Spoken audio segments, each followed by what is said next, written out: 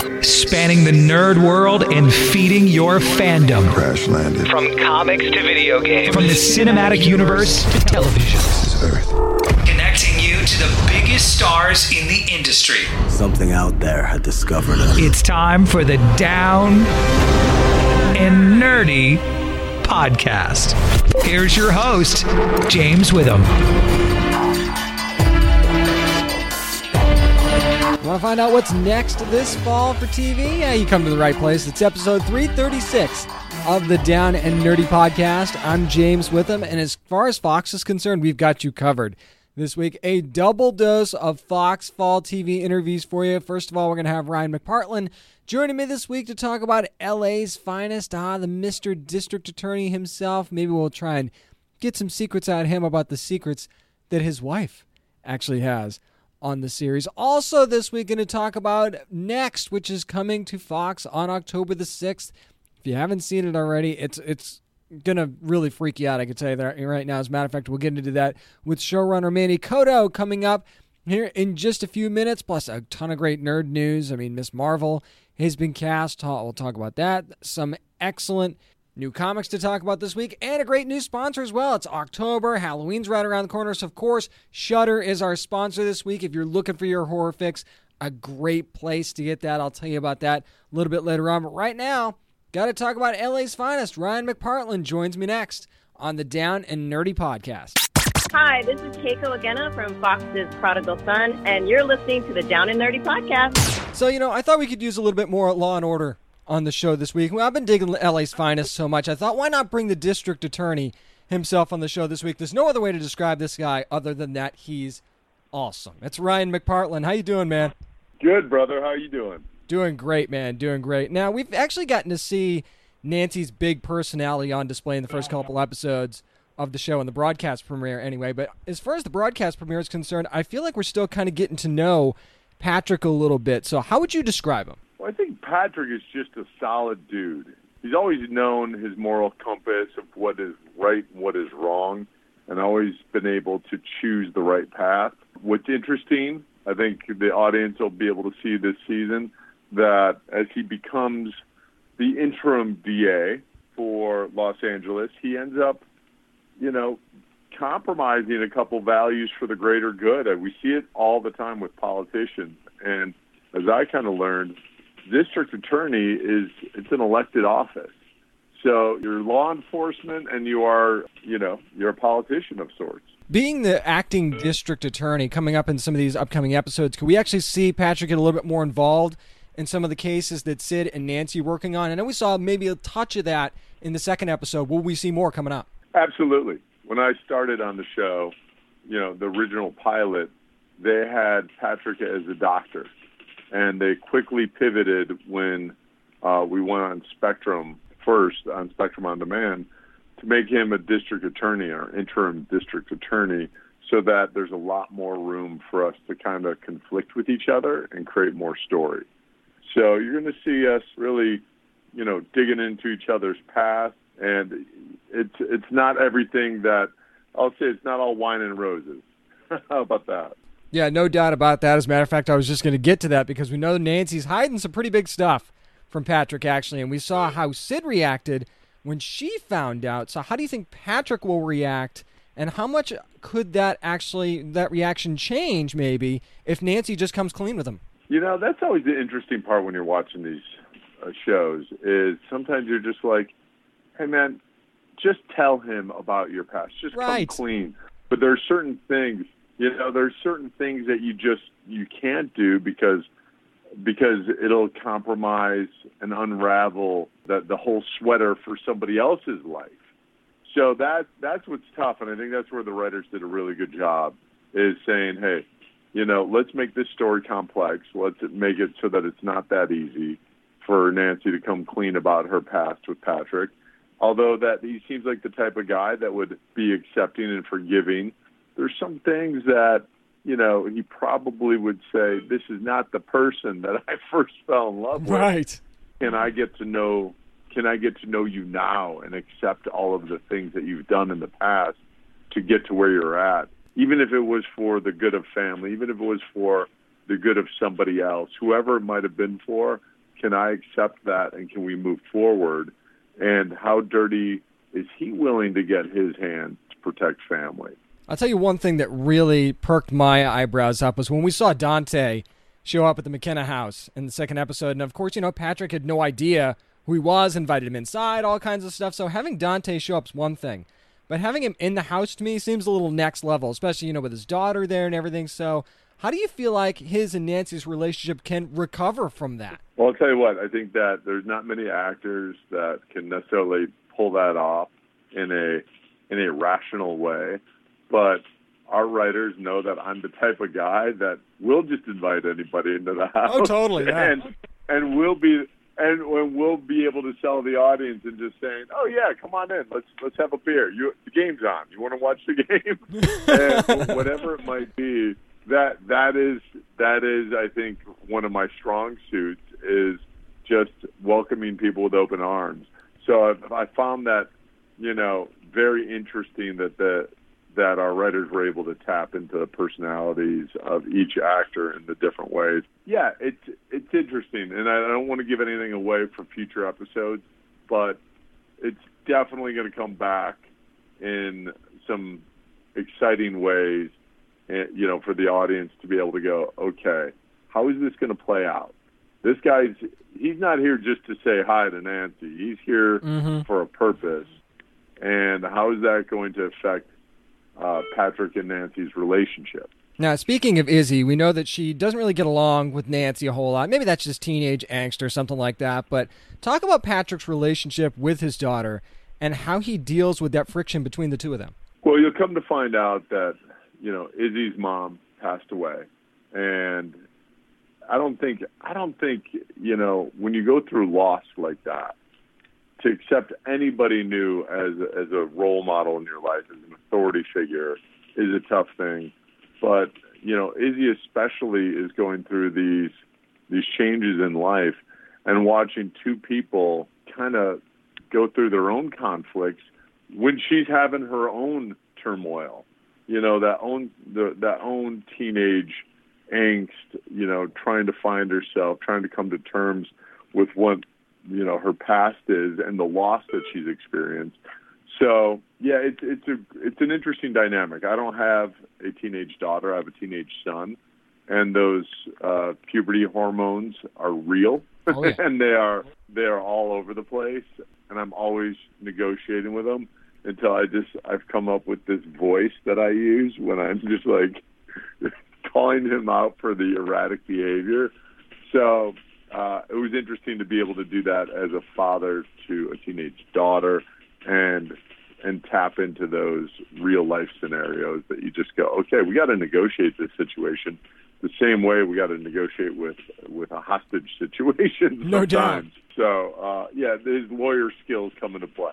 I certainly can understand that. We're talking to Ryan McPartlin, who of course plays Patrick McKenna on LA's Finest, which you can watch every Monday night on Fox. Now, Ryan, Sid seems like a member of the family. I mean, she's at the house, she's hanging out. It's very casual kind of thing, and obviously she knows what's going on with Nancy. So, what would you say is Patrick's opinion of Sid, and do you think she should actually tell Patrick what's going on? No, I think that it's funny because I talked to some of my friends that were Navy SEALs, and they had a term for the guys they served with, and that was called first family, meaning they come before their own family members.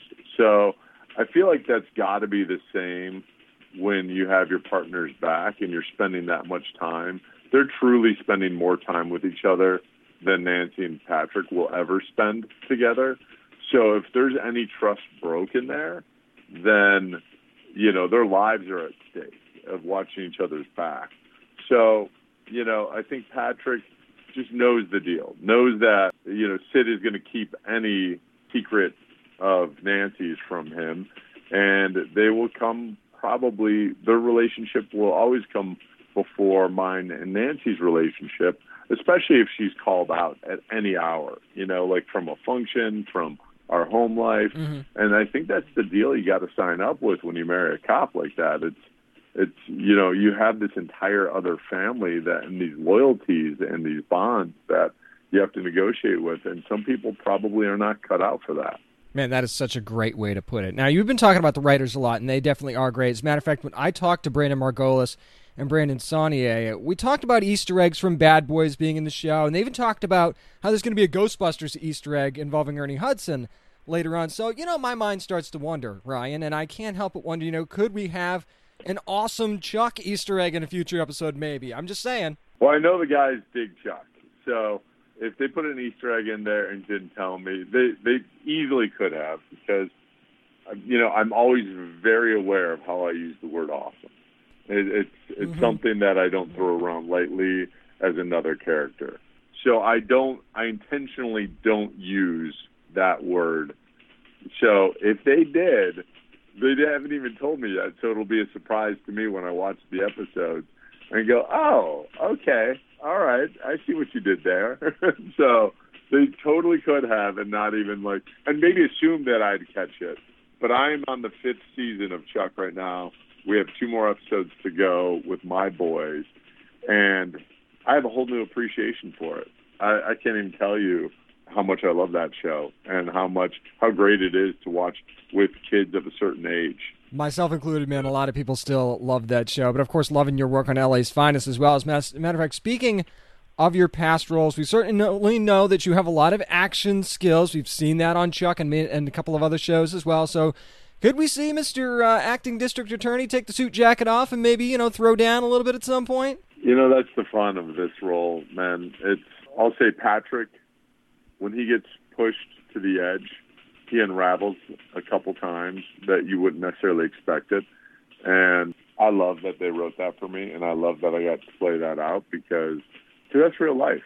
You can only take so much before you snap sometimes and before things become physical. And I've done that, in my younger years before I came to my senses. I got a couple scars to show for it. Right on, yeah. But it's one of those things that, it's human nature. And you end up I like to play that out now on screen, but in real life, I am cool as a cucumber. And I'm that doesn't, I'm the wise old man now, right? So I would never throw down if I didn't have to, and use plenty of negotiating skills to get out of a situation.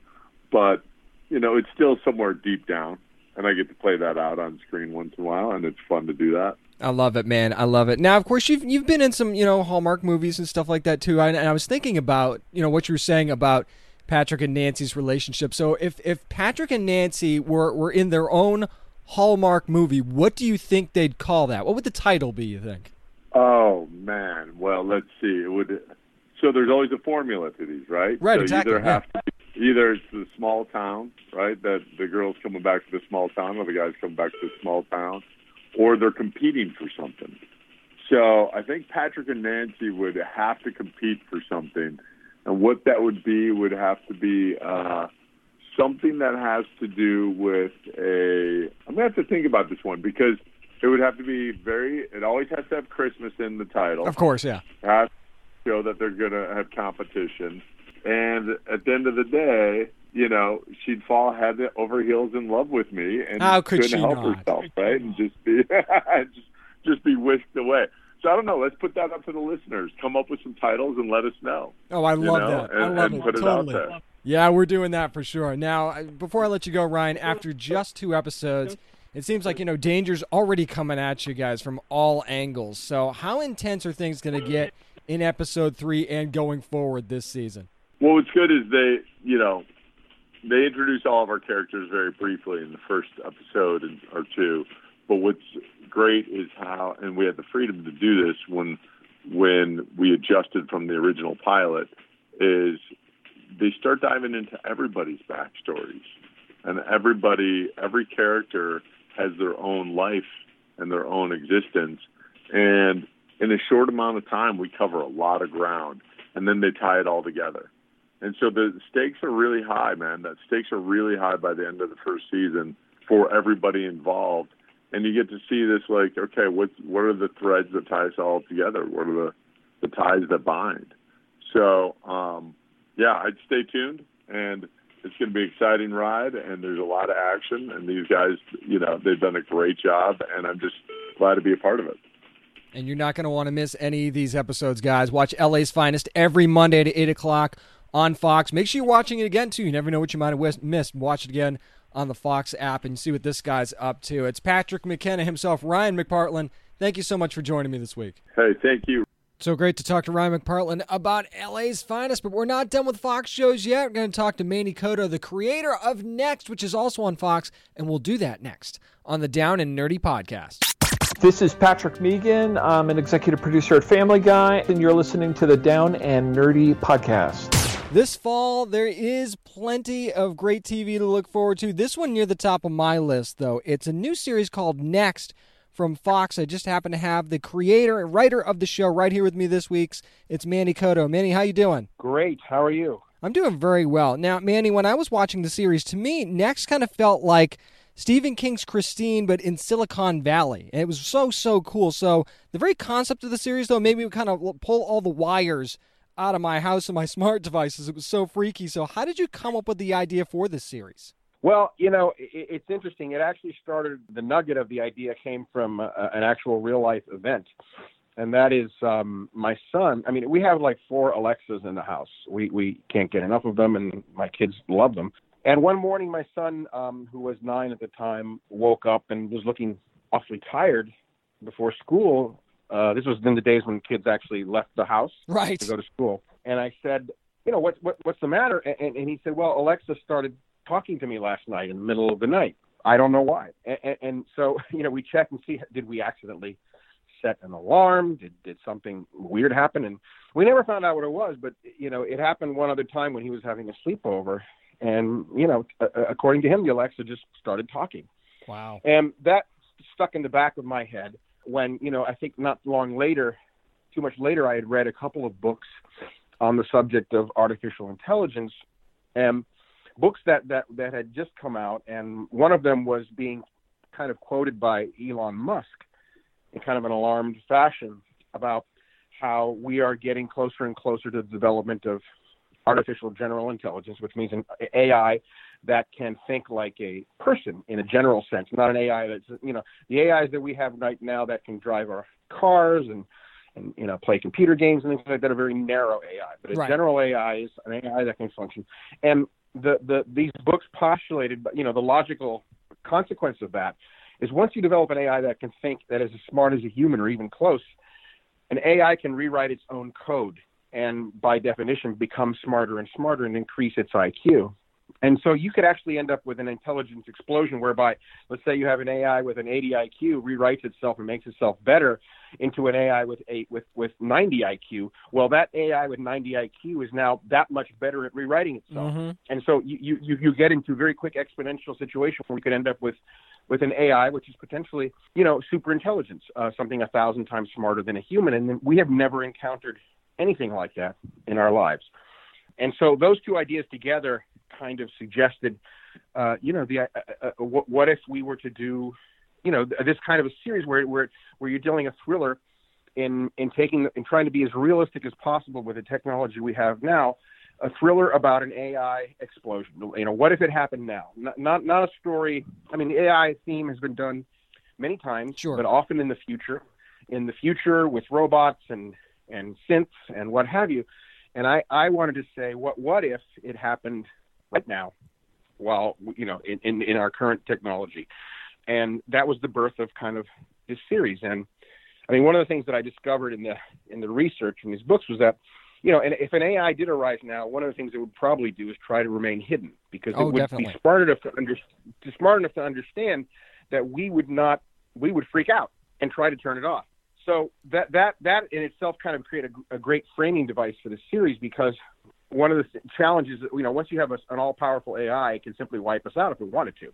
But if it didn't want to, if it wanted to hide and it wanted to just get rid of the people who found out it existed, there you have kind of the basis of a thriller, which is what the series became.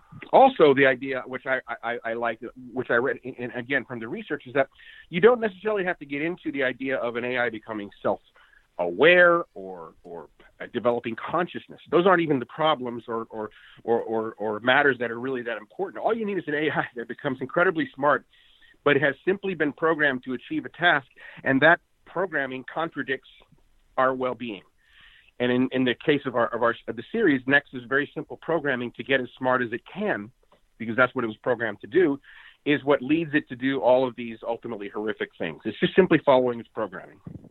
Absolutely. Now, obviously, there is a lot of tech in the series, but there's some real-life issues at play here, too. So talk a little bit about Agent Salazar and her family. Well, she, again, we use a lot of stuff from our past when we write characters, at least I do.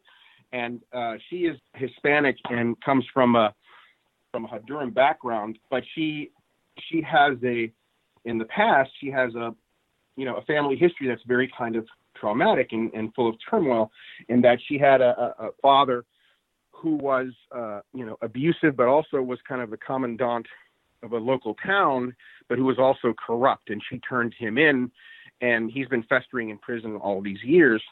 And one of the interesting things about Next is that it can find out all these histories about us. And if it wants to attack us in a way that no one will know that Next actually did it, it goes after by inciting or bringing out elements of our past lives that can destroy us. This is one of the things that Next goes after. Part of the autobiographic is I had some relatives back in Cuba who were ultimately put in front of a firing squad by Castro, who were less than savory individuals. So, you draw on all this stuff, and I thought one of the things that, when I came up with the idea of Next going after these people in ways that it would try to keep it from being discovered, it immediately led me to come up with characters who had interesting and dark pasts that Next would exploit.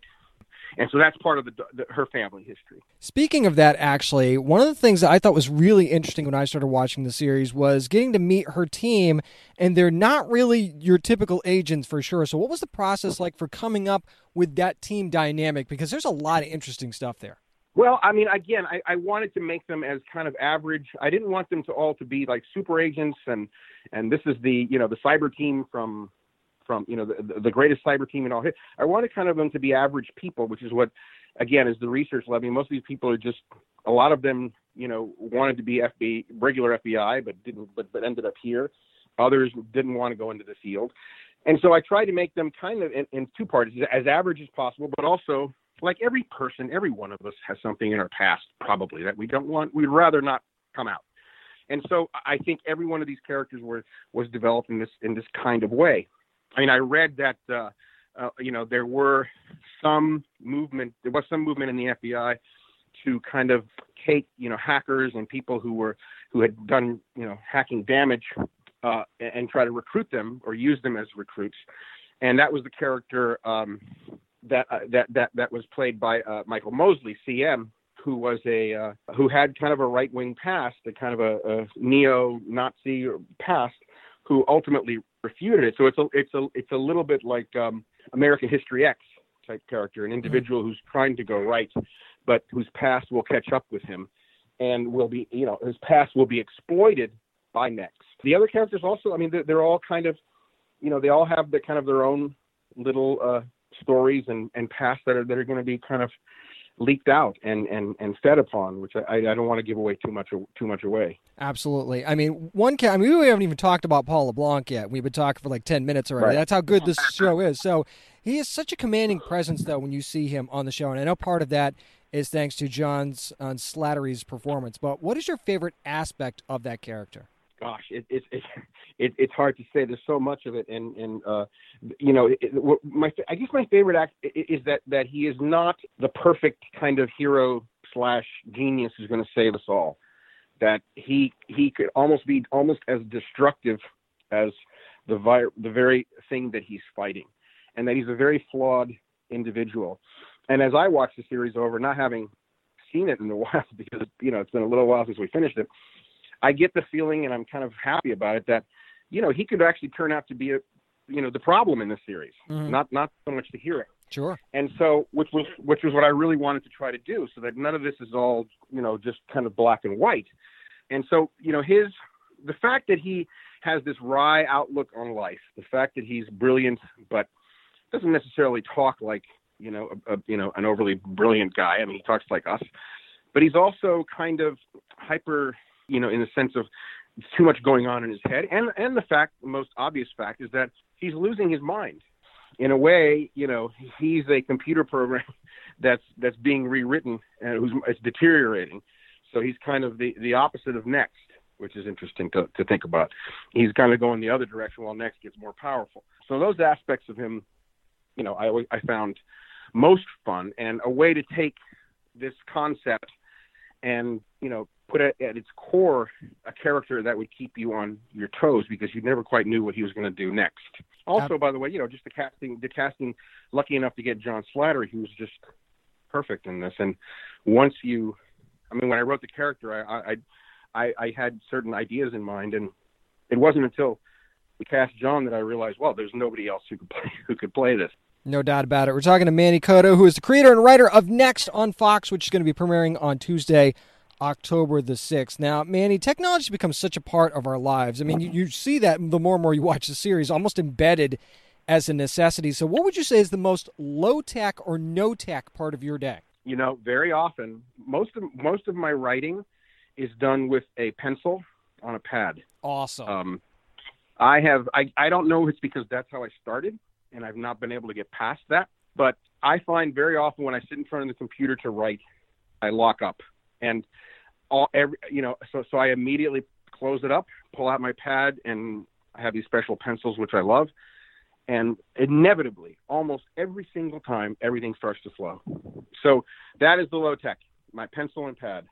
Can't get any more low tech than that. No, you absolutely can't. I love that. It's so old school. It's awesome. Now, speaking of writing, I mean, when you're talking about a super intelligent AI, it feels like writing that would be a challenge because you have to consider so many angles and you also have to be so many steps ahead. So talk about your writer's room for the show and how fun it was to put these episodes together with these people. Well, it was incredibly challenging. I mean, it was very hard. I mean, like what you just said, it's very hard to write anything that's super smart and that is ahead of us the whole time and is godlike.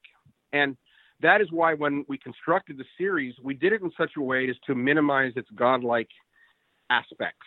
I mean, for example, it did not, many of us, are used to the idea that an AI that's developed can simply escape into the internet and just go everywhere. Well, that's actually not the case because a program that powerful and smart needs, needs its own internal architecture, physical architecture to function. So it needs to find a place. So that inherently made it more of a manhunt, whereas it's actually shipped itself off and we have to find it. Secondly, it doesn't want to be discovered. So that right there minimizes the actions it can take against our people. So we basically end up with kind of a thriller, a terrorist kind of manhunt thriller with something that wants to destroy us. Mm-hmm. That said, it does have access to incredible amount of material and information against us. So we're basically going after the greatest kind of spy of all time because it can destroy our reputations, our families, everything that we have tried to keep secret or everything it knows about us, it can use against us, which is what it proceeds to do. So that part of it was the fun part. And the writing staff was made up of a lot of individuals and writers who were very more character-based in their past than technology-based, because we really wanted this to be more of a character piece, which is why the design of the show about it going after, these people in their most vulnerable places. I made a special effort to get writers who were, more from the drama department, because I think the technology of it, I actually think is fairly simple to understand and to grasp and to learn. The hard part is developing stories that hit you at a gut level. Absolutely. Now, a lot of the series is, you mentioned suspense and thriller, that they have a lot, those kind of series tend to have a lot of action in them, but a lot of that tends to be physical. So how did you go, there's some of that in this series too, but how did you go about creating that sense of urgency with an antagonist that essentially isn't a human being? Well, because, by the way, that is the challenge. I also thought it was the cool aspect of the show. No doubt. Is that, this is, it's basically, I looked at it in a way, it's like, it is not the physical antagonist, but it is putting physical attacks in our way. It is moving pieces around the chessboard to block us and destroy us. So the episode is about dealing with whatever it is throwing at us with the understanding that, it is there and it's in the, in the same way in Lord of the Rings, we never quite meet Sauron. I mean, at least in the book. True. Very true. I mean, it is, he is there, and we know he is putting the pieces in place. So it becomes dealing with what it has thrown at us and trying to find out where it is. It's actually on the run in a strange way in the series. So that was a challenge. But I mean, once we came up with the ideas of how it was going to come after our people, it became with dealing that. And plus, the point of it is that very often our characters are dealing against each other. Like Slattery at one point, I don't know how much of the series you've seen. Slattery's character at one point loses, basically goes off the deep end and has to be found. I mean, so our heroes are not, it's not all smooth, and they're being hunted almost as much by Next as they are by the government as much as Next. So it becomes really like a series of like forest fires that are coming at our heroes, and we have to put them out. And wait till you guys see how many angles this thing goes to. You're going to love it. Next premieres on Fox Tuesdays on October the 6th. That's when it all starts at 9 p.m. Eastern Time.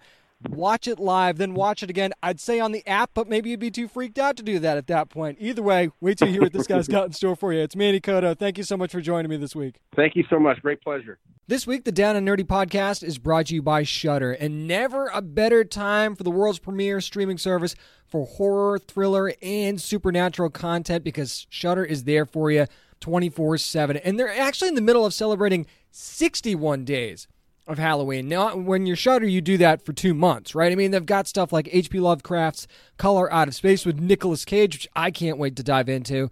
Season 2 of Nosferatu from AMC is on there now as well. You've also got, if you've loved Aya Cash in The Boys, there's something called Scare Me that's on Shudder as well that I think you're really, really going to dig. Plus, all 61 Days has recommendations from Shudder curator Sam Zimmerman. I mean, normally it's $5.99 a month for Shudder, but if you go to Shudder.com right now and enter promo code DNPOD, you'll get 30 days for free. What better time? You can stream it on your Amazon Fire TV, your Roku, your Android devices. So many ways that you can watch your favorite horror, thriller, and suspense content. And as a matter of fact, the layout is so good and easy to use. There's even subcategories. If you have like a specific genre that you love, like zombies or something, you can find that on Shudder. Try Shudder free for 30 days at Shudder.com. That's SHUDDER.com with promo code DNPOD, and that will give you 30 days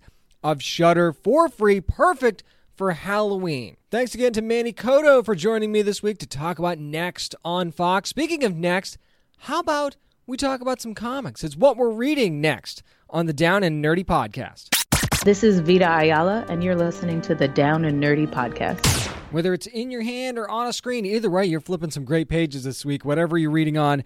It's time for what we're reading, and the Shang-Chi movie might have been delayed, but not the comic. The brand new Shang-Chi #1 from Marvel is out, and Jean Liang Yang doing the writing for this one. D.K. Ruan on the art. Philip Tan with the flashback art as well. You'll understand that once you actually read the book. Sebastian Chang on the colors, and VC's Travis Lanham on the letters there. Joe Bennett, Jim Chung, and Laura Martin doing the cover for this one. Now, just a few spoilers here. Nothing major. I'm not going to spoil any of the big parts of this book, but just a few spoilers since it's already out. Basically, you get a quick history lesson at the very beginning of this book about the Five Weapons Society, and it's really good. So it's really new reader friendly. You get a little bit of backstory without this entire issue being filled with it. So it gives you enough to be able to jump right in. We find ourselves in present day after that, and there's turmoil within that very group. And here's your first spoiler. A new leader actually emerges in the group in Sister Hammer, and she has some pretty lofty ambitions. Basically, it was like a hostile takeover, literally right there. Now, as for Shang-Chi, he's trying to kind of lead a normal life, and a quiet one at that, in California. And, as is the case with most heroes, when that happens, you try to do that, the past comes back to haunt you eventually, right? Now, he gets not one surprise visit, but actually 2 surprise visits in the same day, and one is actually more friendly than the other, as it turns out. Now, not only does Shang-Chi know who Sister Hammer is, we get quite a reveal about how they know each other, and I'm not going to spoil that moment for you, but it's going to be the foundation for the story going forward. I can tell you that much right now. Kind of what we're left with at the end of this book, though, is the fact that they seem to have very different opinions of one another, to say the least. So, opposite ends of the spectrum might be a good way to put it. I guess we'll have to wait and see in future issues. But yeah, it is very new reader friendly, and it gives you just enough to be able to jump in if you were really looking forward to read this book, or if you just wanted to know more about the character because you've been interested in the movie, now you want to check out the comic. Now, I mean, other than the normal life and birthright kind of tropes that we get in this book, there were some very entertaining moments in this issue. But I will say this, the art was crucial in showing exactly how skilled Shang-Chi is. And there's some very, very cool moments in this book. There's just very good subtleties in the way that the movement is depicted. And that's really hard, too, especially when you're talking about martial arts. Bringing that kind of movement into the art when nothing's actually moving for your eyes to see. You have to be very predictive in the way you present the art, and I think that the art team here did a fantastic job of bringing that to light. So still, though, what will bring you back for issue 2 is that reveal at the end, especially if you're already a fan of Shang-Chi. So I really think that it's hard for me to rate this first issue because I think the key to this story going forward really lies in the second issue. So obviously I'm interested in coming back for the second issue, but it's hard to love it because I don't know exactly what the future of it's going to be. Usually, sometimes there's a clear path, there's a clear hook in an issue, and I don't know that this book has that just yet. So I'm kind of on the fence about this one, but I'll definitely be back for issue 2 to see where it goes. Now, the second book I want to talk about is Department of Truth #1 from Image Comics. And James Tynion IV writing this one, Martin Simons on the art, Aditya Bidikar on the letters, and Dylan Todd doing the designs for this. Now, I will say this, and I'm not gonna really give you any spoilers for this book, and I'll tell you why. This book might have the best concept of any comic I've read in the last decade. It's so good that I don't want to spoil it at all. And it's funny because normally I can say certain things and not spoil anything. You almost can't say anything about this book, which is very appropriate when you read it and understand what it's about. Now, in the beginning, I will tell you this. This maybe this is a little bit of a spoiler. You kind of think it's yet another JFK assassination story in the very beginning, but it ends up being so much more than that. So don't roll your eyes at the beginning of this book. I can tell you that right now. We follow FBI Special Agent Cole Turner. And I say agent, but he's kind of more of a teacher, desk guy. He's one of those guys that when you ask him what he does, he has to bring up the fact that he's been in the field at all because he really doesn't work in the field. So Turner's actually been through something pretty mind-blowing, and he's being forced to talk about it with two very mysterious, maybe sketchy people that he doesn't really know and he doesn't really trust at this stage. So he's about to learn that his investigation of conspiracy theories, because that's one of the things that he looks into, are way more important than he could have ever known. Now, along with this incredibly unique concept for this book, and I did not give away the concept just there. Trust me, you get to understand what this book is about. It spells it out at the end, everything that's going on, and it's unbelievable. And to even think that this could actually be true, that this fiction could be reality at some point, it's freaky. It's really, really freaky. There's equally striking art to go with it, though. It's hard. I mean, the uniqueness of it in the presentation not only fits the book and the story so well, but it's just so pleasing. And it's you see great art in comics all the time, and I'll put this one included. But when you come up with an almost completely unique presentation for the art, it really, really stands out to me. The closest comparison I can really come up with to Simon's art is Ray Fawkes. That is the closest comparison. It's not even like a direct comparison. That's just the when I saw the art, that's kind of the first thing that I could think of and maybe even close to compare it to. And I love Ray Fawkes.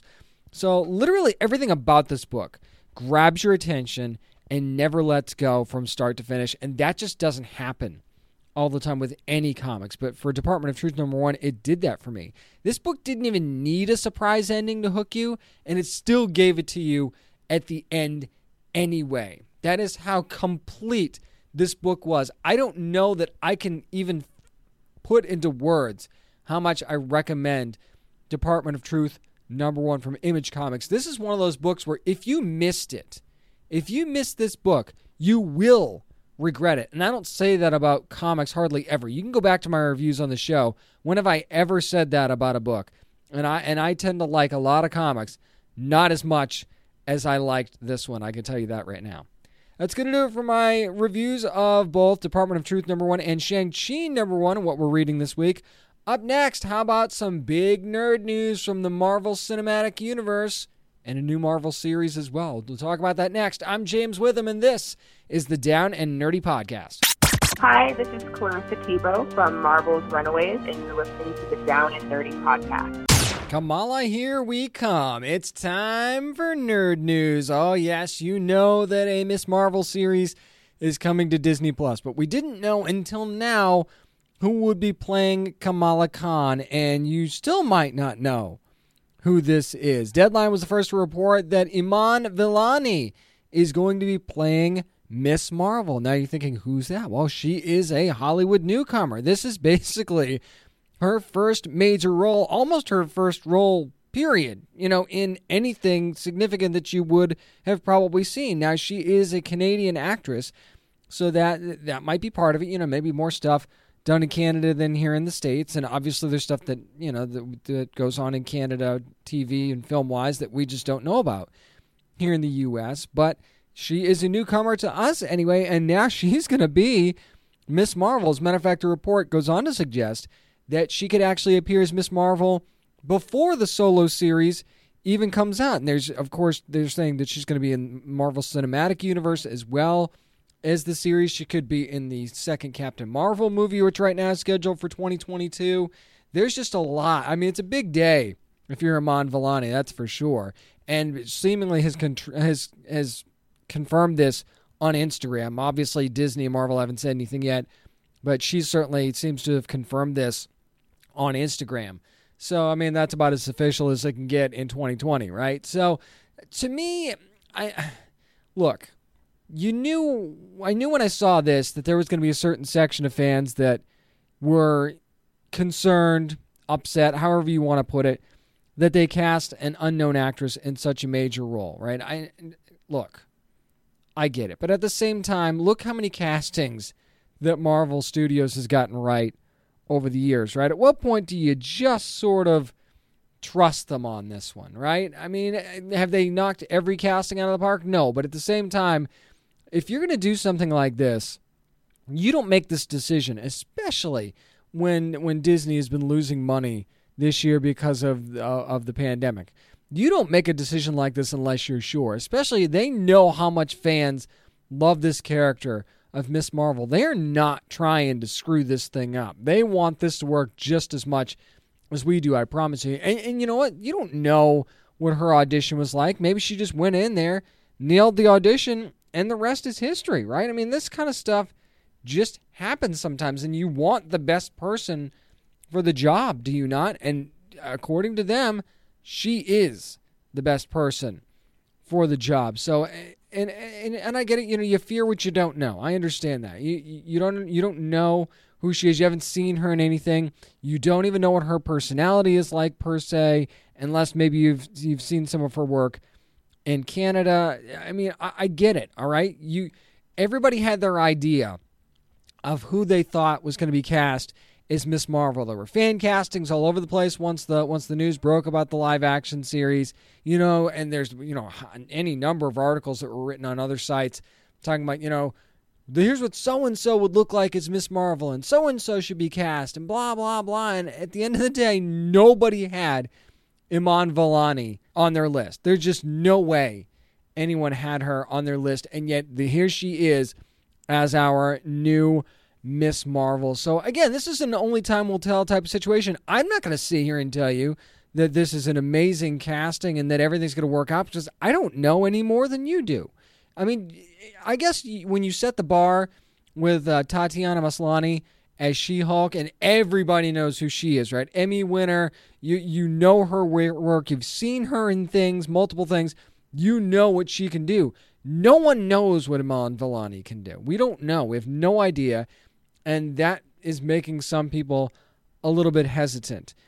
But you know what? For me, I just have to say that they've done very well in the past with their casting. I trust them on this, and I'm reasonably sure that it'll work out. But, you know, sometimes things just don't sometimes. But how can you not wait and see? I'm super excited to see what she can do and what she can bring to the role. But only time will tell at the same time. We'll see exactly how this all works out. And until we even see a trailer, never mind a first look or anything, until we see a trailer or even a first episode, we don't really know what to expect. Here's something that we kind of expected would happen, but not in this way per se. Multiple outlets reporting this one, but Variety giving us a little bit more information here, and that is that production in Vancouver on several series has been shut down. And you're thinking, oh, well, it's because of coronavirus. Well, yeah, but not the way that you think it is. It's an issue over test results not coming back in a timely manner. Now, you know from if you watch sports at all, you know they have the rapid results tests that they can get back right away, and that's how they're able to test so much, and that's how they're able to play sports, and knowing that, you know, no one is infected sort of thing. Okay. Obviously, they're doing the same thing for television and film production crews as well. Here's the deal. Apparently, it's taking up to 3 days, according to one report, to get some of these test results back. That's just not good enough. So, what's happening is according to Variety in this report, or at least part of this report, saying that several series are being handled by one lab in Vancouver. You know how many shows shoot there? Pretty much everything on the CW shoots in Vancouver. Not just the Arrowverse stuff. You're talking about Nancy Drew. You're talking about Riverdale. Several other series as well. So think about everything that's on the CW normally. I mean, All American, I think, films in California. So you take that one out and maybe a couple of others. But so many of the shows that are on the CW film there, even if you're talking about just CW series, that's a huge commitment. You're talking about hundreds, if not thousands, of staff members and cast and crew, the janitor, the catering person that all need to be tested. Maybe not as much as the actors do and things like that, but, you know, obviously there's a high frequency of testing here. If you're using one lab, and I'm guessing that Vancouver has more than one lab handling their COVID-19 results, okay? You'd think you'd have more than one lab working for you, right? And by the way, the same report says that one of the reasons it's taking so long is because the city of Vancouver is prioritizing schools and local businesses and things like that, because schools just open up in the Vancouver area, and how dare they prioritize their own citizens over a Hollywood film production or TV production that's come across a border that's still not even open yet, by the way. So I'm not going to get political with this thing because I don't think that really matters in this conversation. What matters is that the city of Vancouver should be prioritizing their own citizens over other people. Period. They should always put their children, their citizens first before any film production. But at the same time, how do you not know this going in? If you are someone that's filming in Vancouver, whether it be Warner Brothers Television or anybody that's producing anything for the CW or anything that's shooting in Vancouver, how do you not know this before you get there, right? Obviously, I'm not sure you have many options of moving production per se, but you had to know what the protocols were in place, first of all. And second of all, you know, how many labs were being... You had to know this information. And maybe you were told something, oh, yeah, we'll get you back in 24 hours, no problem. And when that doesn't happen, then you got to figure it out, right? But at the same time, it's like you had to look into this a little bit before you got there, because now Batwoman has to shut down. Supergirl was set to start on Monday. They barely even got to scratch the surface before they were shut down. You're talking about stuff like DC's Legends of Tomorrow and The Flash and a few other series that are now being pushed as far as their production start dates. They were supposed to start coming up this coming week or in the next couple of weeks. Now that's not going to happen until this all gets straightened out and meets the requirements for testing that was put in the SAG-AFTRA deal before production on anything even started back up, nothing's going to be moving. So it's just frustrating that they couldn't have figured this out before they got there. And that just blows my mind. It's like you had one lab handling all of these tests. And I don't know how, I don't work in a lab, and I haven't taken the time to figure out how long it takes to produce results for a COVID-19 test, right? I'm sure it takes more than just a couple of minutes per test, okay? And if you're talking about, thousands of people, even if it takes 2 minutes and you have to do 2,000 tests, that's 4,000 minutes. That seems like a lot, right? So if it's not 2 minutes, keep, adding minutes on there, and then suddenly you understand why it takes quite a while. And I don't know how many people work at this particular lab either. I'm guessing quite a few, probably more than there were before. And there have not been any, as of me recording this podcast on October, this segment was recorded on October 1st. There have been no positive test results of any filming in this report, anyway, as of this report, in any filming in the early stages in Vancouver. Hasn't been a positive test yet, okay? Now, if there were a positive test, you'd understand it, right? Certain shows would have to shut down for a couple of weeks, or at least, you'd have to put the, so whoever tested positive in isolation and things like that. You'd have to follow the same protocols that we would all have to follow with positive tests when they're involved, right? But that's not the case here. This is a case of a problem with the actual testing. And that, I think, is what drives me bonkers more than anything else, because you had to know that this could have been a problem. And the sheer number of people that you need to get tested, and just maybe having one lab handle that was not the best idea in the world. And this report could end up being wrong, too. I mean, there could have been more than one lab involved here. Maybe that is the only lab. I'm sure that there's more that's going to come out about this. And make sure you check the downandnerdypodcast.com for any updates on that. I'm just saying it just seemed like something like this was inevitable given the circumstances. Now, speaking of the pandemic, it's obviously changed the way a lot of things are being released, and the Craft legacy, the Craft reboot of the cult classic, or is it a reboot? We'll get to that in a second, is actually going to be coming out on video on demand on October the 28th. Amazon specifically was mentioned, by the way, so, if that's where you want to get it, that's fine. So they put the first trailer out from this Blumhouse production, and of course Sony Pictures involved here as well in Columbia. And I gotta say, I was a little bit skeptical as to how this was going to go and how this was going to look, and it looks pretty darn good. I gotta say, I was really surprised at how good this thing actually looked. It looks like Zoe Lister-Jones, who actually wrote and directed this movie, really has the vibe of the classic movie down, and there are several Easter eggs from the first movie in here. So it makes you wonder, is this really a sequel just with a new coven? Is this a reboot? Is this a sequel boot? I'm not sure exactly what you want to call this. And having David Duchovny involved in this in any way, by the way, just feels perfect. Michelle Monaghan being involved in this as well. But this is not a movie that shies away at all from the original. Not one bit. I can tell you that much right now. And you kind of see them in this trailer. They start to lose control of their powers a little bit. And, they're supposed to be keeping each other in check, and they're not necessarily keeping each other in check. And as things start to unravel, you start to see the friendships maybe unravel as well. And it's just, there's a lot at play here. It's almost like when you discover you have the powers, right? And then you start to overuse it, and then maybe you start to use them for things that aren't necessarily on the up and up. And you see actually, the mom get hurt at one point in the trailer. So there's a lot going on here, and it's very intriguing. And I will say that, some other sites have reported this, and I totally agree that there are some Sabrina vibes here, but there's also a little bit more of an eeriness to this, right? And it just seems like this one's going to be a little bit different. I was worried it was going to be a little bit too much of a teenage vibe type movie, targeted at a younger audience. I don't get that vibe from this at all. So these weirdos might just have a hit on their hands, and I can't wait to see exactly how it all plays out in the upcoming Craft Legacy movie. It's going to be out on October the 28th, just in time for Halloween.